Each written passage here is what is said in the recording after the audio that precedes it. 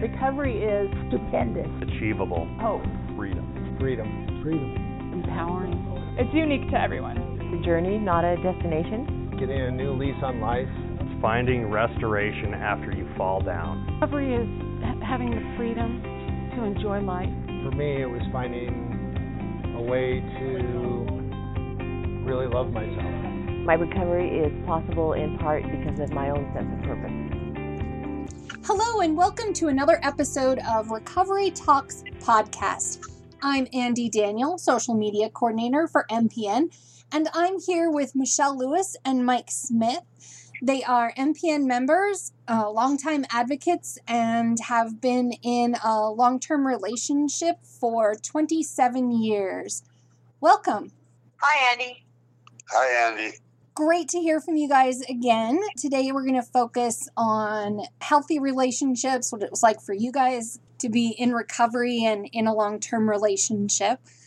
So the first question I have for you is, what do you feel has been key to having a healthy relationship in your recovery? Well, I think one of the things, especially in recovery, the best thing we've done is have our own personal recovery plan. Aside from having a recovery plan or, say, a RAP plan for our relationship, but knowing that we would work our own personal recovery plan. I think that after understanding and knowing each other for a while, knowing that we were going to be best friends, till the end, I think that's probably the most important thing that I believe. So with that in mind, there was a lot of things we learned that reinforced that. And one of them was living the values and ethics of RAP. I think that, supporting each other in their recovery would be to each have their separate recovery plan. I think that we would have to treat ourselves like a normal relationship. And that goes along with saying that, years ago, relationships were quite a bit different than now. And I think the reason why people split up is because of the old stereotypes, where the man goes to work, he comes home, and the woman does all the cleaning, all the cooking and everything. But I think, things have changed now where it's a 50-50 relationship now, and you have to be interested in each other's interests, but you have to also respect each other. In our situation, we have our own recovery plan. Our recovery plan is what keeps us healthy. We have separate recovery plans. And, and I think that when we're talking about recovery in particular, having our own recovery plan helps us stay healthy enough so that we can be healthy in the relationship, so that we can take care of ourselves and we can treat the relationship as a healthy unity. And also, I guess I wanted to talk about this when we in the outset, saying, how do you be in a relationship in recovery? I think part of it is I didn't go into this relationship thinking, well, I have to treat this relationship differently because I have a mental health struggle or because I have physical and mental struggles. I actually just run it as a part of my life, in the sense that I don't give it any special attention other than knowing that I have a RAP plan for my relationship with Mike, and I have a RAP plan for myself, which is part of my life. So in a sense, I suppose not unlike my own disabilities, especially like my physical disability that I've had since I've grown up, it's just a part of me. So this mental health struggle is just a part of who I am. So the relationship is something just a normal part of life. Andy, this is just kind of crazy in the sense that I don't see my relationship with Mike any differently than I might see my sister's relationship with her husband, just because I have mental illness. I don't think her relationship of 36 years isn't any different than my relationship of 27 years with Mike. I don't think it isn't a different playing field just because we have mental health struggles.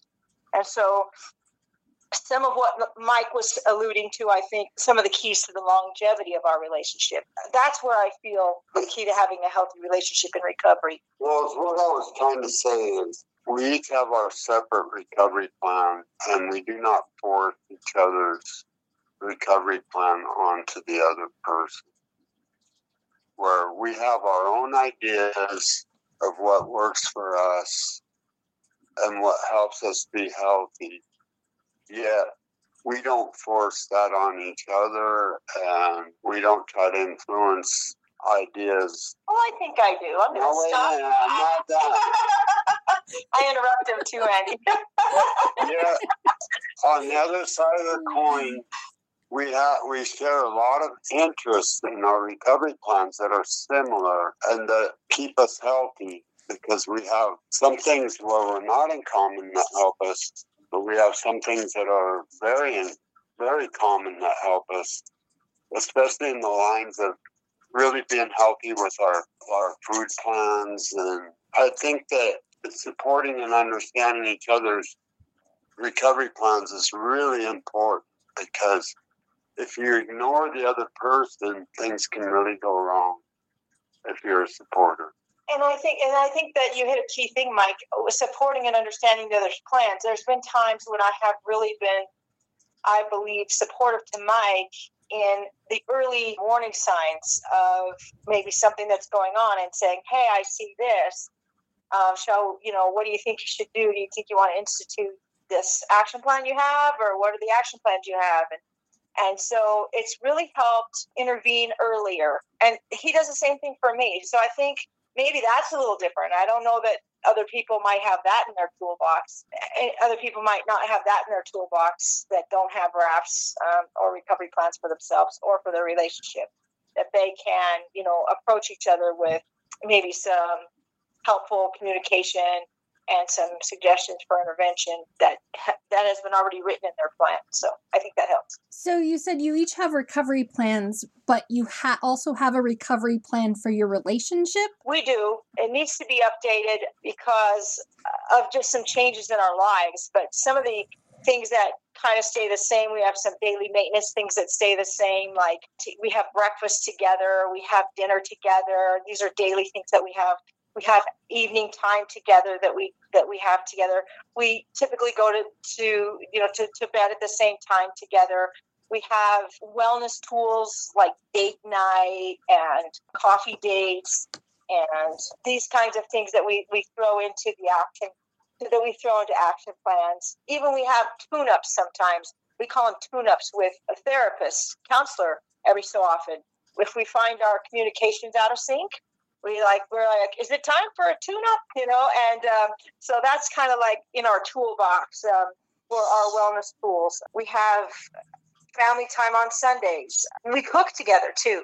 We have, like Mike said, a shared passion for our food plans and our ways of eating. So we share that. We both go to Weight Watchers. So we have a lot of things in our toolbox that are very much shared common interests that help us with our action plans for things and triggers. I was thinking about this before the podcast. Sometimes we'll go to a family function that can be rather triggering, and we know that it's going to be a trigger. Like there's too many people there, or maybe there's just been some tension in the family, and we will pre-plan an activity to leave the house, leave that activity, leave that function, and say, let's go for a cup of coffee, let's go for a stroll through Walmart together. Although that's not always, if it's late enough at night, it's calmer. But, we will try to get away and do something for ourselves to decompress from that stressful situation. And we found that to be a helpful thing. Have you, Mike? Yes, things can really be a struggle at times, because not only with our home business that we work, with Wellness and Recovery Consult, we have outside employment now where we actually work for an employer. There's times where, we don't have that relaxation time that we used to have, and we have to really kick it in gear around the house and during meals and everything else. So it's become I think it's brought us closer together. Say, hey, I'll do this, or she'll say, oh, I'll do this. You know, Or we just really, say it's pizza night. Yeah. So our relationship has evolved in so many ways.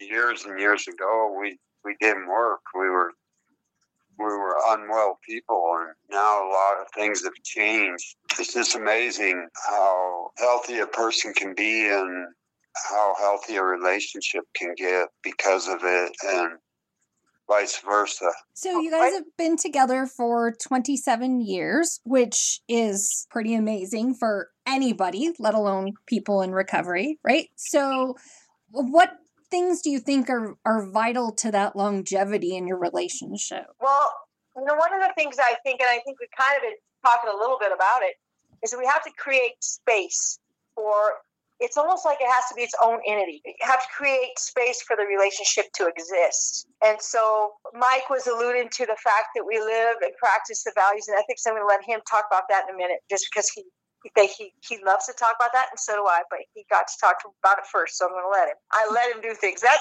what's lovely about our relationship. He lets me think that I let him do things, and then see how that goes. We all have our roles. It goes beyond a healthy relationship. Really has, of 27 years, really has to go beyond passion. As Mike talked about, we're best friends, and like he said, although we have common interests, we have to respect that we have different interests. He loves to fish, and I'm like afraid of bugs and the outdoors, and so he's really good about that kind of thing. But we also have the common interests too. He talked about that we have find our groove, right? So he's like, there's those stereotypical things, but we don't fit into that role. I mean, I think there's a lot of reasons we don't fit into those stereotypical roles. Not only they're not stereotypical anymore in society in general, but because of, I guess this might be what makes us different in recovery, but because of my physical disabilities, I can't do some of the typical all the time housework. I do some of it, but I really get tired and physically worn out from that stuff.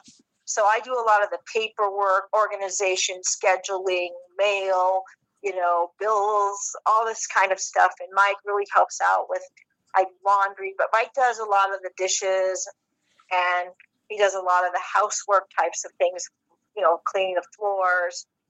Actually, he does a lot of the laundry too. So, but he does all of the, I'm like, you take care of the cars. That's kind of stereotypical, I think. Like a lot of people say that's the guy's job, but not in this day and age. That's everybody's job. And he's awesome about that kind of stuff, because I don't think without Mike that I would be able to do or live in the community the way I do, because he really, really is my physical being of mobilizing around this apartment and around the world sometimes. I mean, I just got a new brace that I have to wear 100% of the time now, and I'm just adapting to that. And Mike is great about helping me out and understanding those kinds of things. And that compassion and empathy is just, it means everything to me. Just incorporating those wellness tools that I was talking about, and our shared passion for advocacy around mental health, and having the type of home business that we have. And honestly, I truly believe shared religious views is a really important thing, because you're not shouldering how you believe one way or the other. I mean, I'm sure it works out for some people, but I think it would be really difficult if we didn't have shared religious views and political views. So, Mike, what's your 2 cents on it? As far as the values and ethics go, the key one, I think, that we live every day is that we have unconditional high regard for each other. Usually the values and ethics are rap, right? Right. And I think we didn't have that all the time, but we do now. And I think that's the key to our longevity of our relationship. And there's a lot of guidelines that we have the same beliefs, and it's just awesome, We don't believe in diagnostic language. We believe totally there's recovery. We've come so far in our lives. So when you say that, it's like if you were having a tough time, I don't say, "Hey, are you hallucinating?" And you don't say, "Hey, are you manic?" Or you just say, "Hey," or you just say, "I'm noticing that you're spending some money." You show it like you tell me what it is. You don't name it, like you don't label it, right? You don't label it, So I think that's it's what it is instead of some label, Or I noticed that you're talking really fast and not making a lot of sense, Michelle.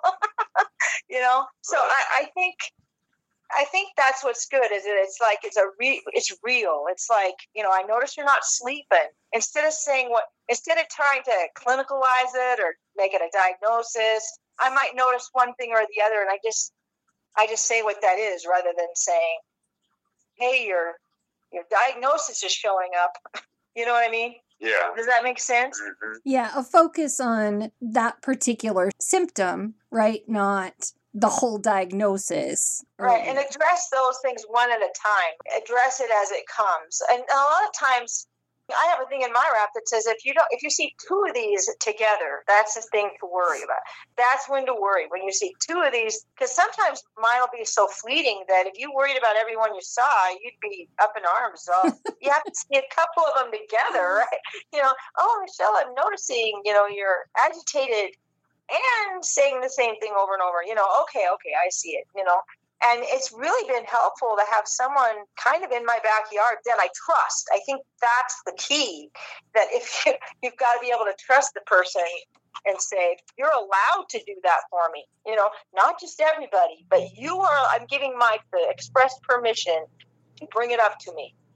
Because not everybody has the express permission, and I'm walking down the street and says, "Hey, Michelle, I noticed this about you," or I don't give permission to everybody to ask me if I've taken my meds that day. So what other things have been challenging in your relationship? I guess this is another place where I think we're normal.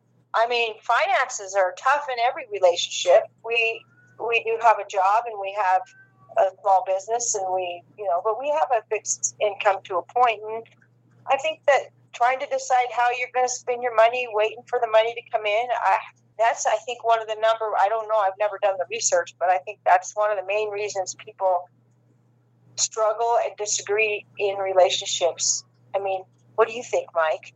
Yeah, I think finances is probably the biggest thing. Years ago, episodes of illness or being unwell was a real big thing. We made it through those rocky times. We haven't had that, in quite some time. I think it goes back to the boundaries issue, because when one person would get sick, and it would be exhausting, and it would exhaust the person, depending on how well the system responded to that.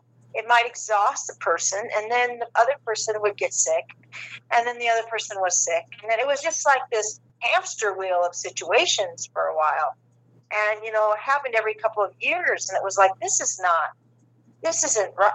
right.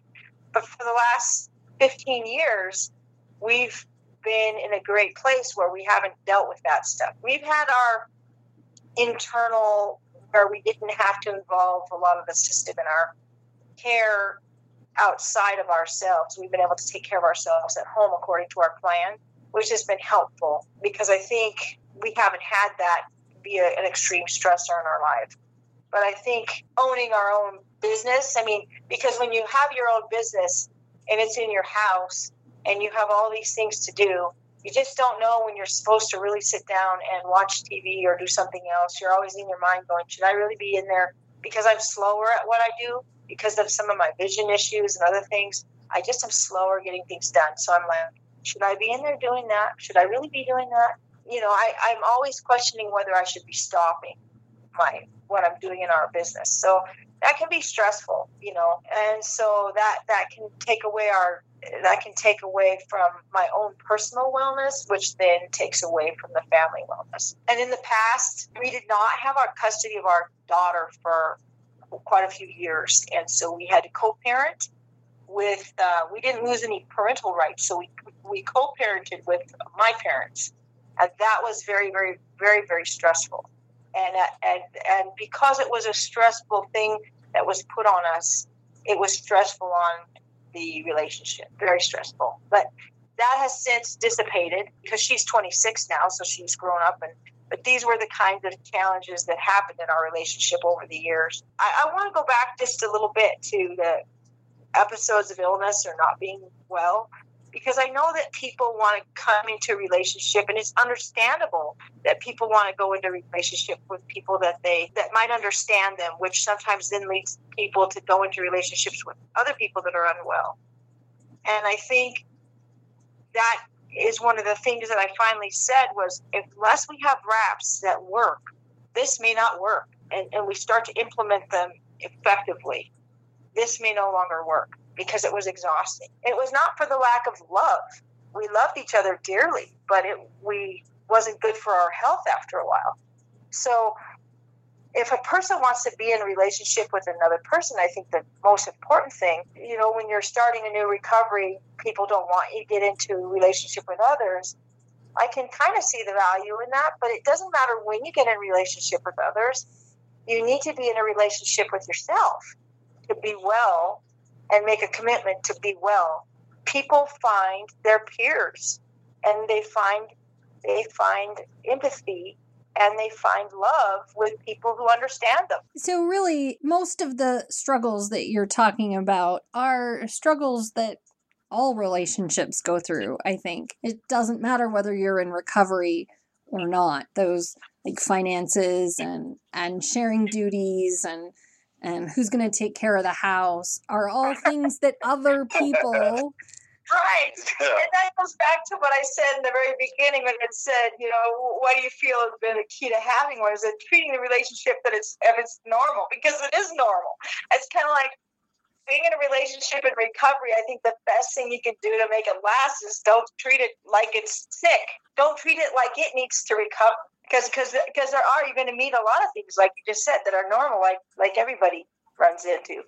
The one thing I will say that the biggest threat to our relationship, though, was something that may not be something people just run across, and that came from the system, mental health system. When Mike got sick one time, significantly unwell, I should say, they did not recognize our family, because several times and oftentimes people will get together for a couple of months or a couple of weeks at a time, and I think that made them callous to the fact that, hey, we've been together for years and years and years and years. You need to treat our relationship. We were used to treating our relationship as a unit or as its own entity. And so they didn't recognize our family as that entity. Like, here's Mike, here's me, you're looking at two separate people. And then you've got this family that developed, and it's its own thing too, And so they were not looking at it as that. They were like, if you have a problem, you need to go to your person, and if he has a problem, he needs to go to his person. And it was like there was a situation where he was not able to take care of himself, and but yet they were expecting me to take care of him, but they weren't letting me ask questions or have help with his situation.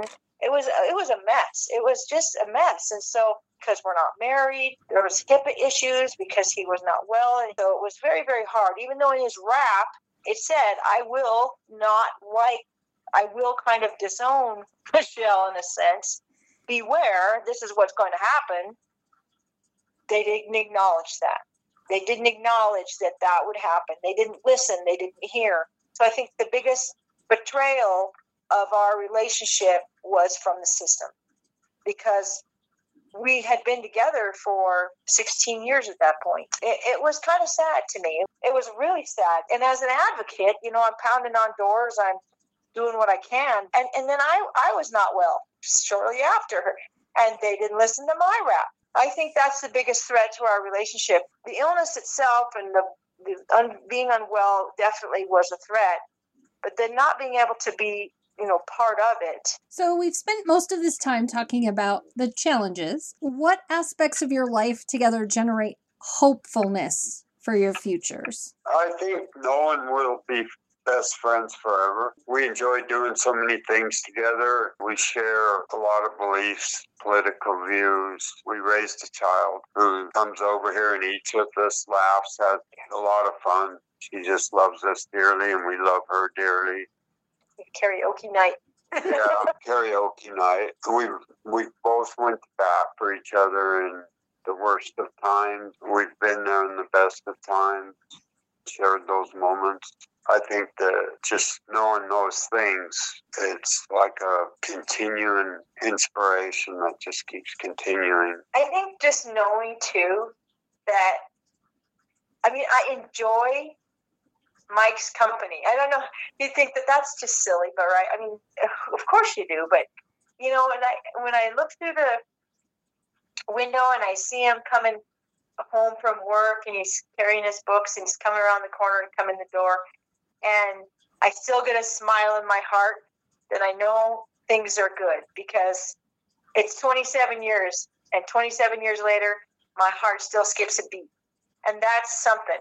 You know, that's really, really something. I mean, and Mike has really, he's got my back, you know, and I know he's got my back. I mean, speaking of my back's really been hurting, and he will get out of bed and help me if I'm really having a difficult time.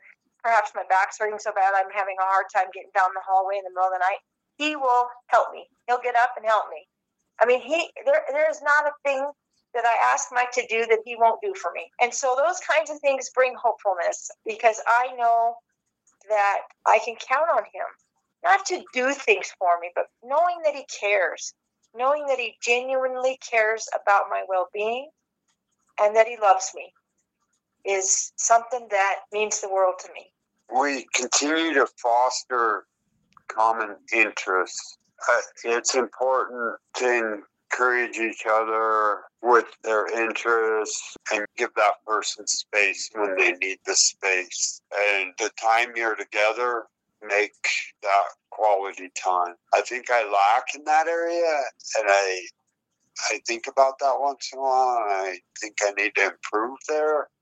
But I think that's important too. The time you're engaged with your partner is the time to make that quality time.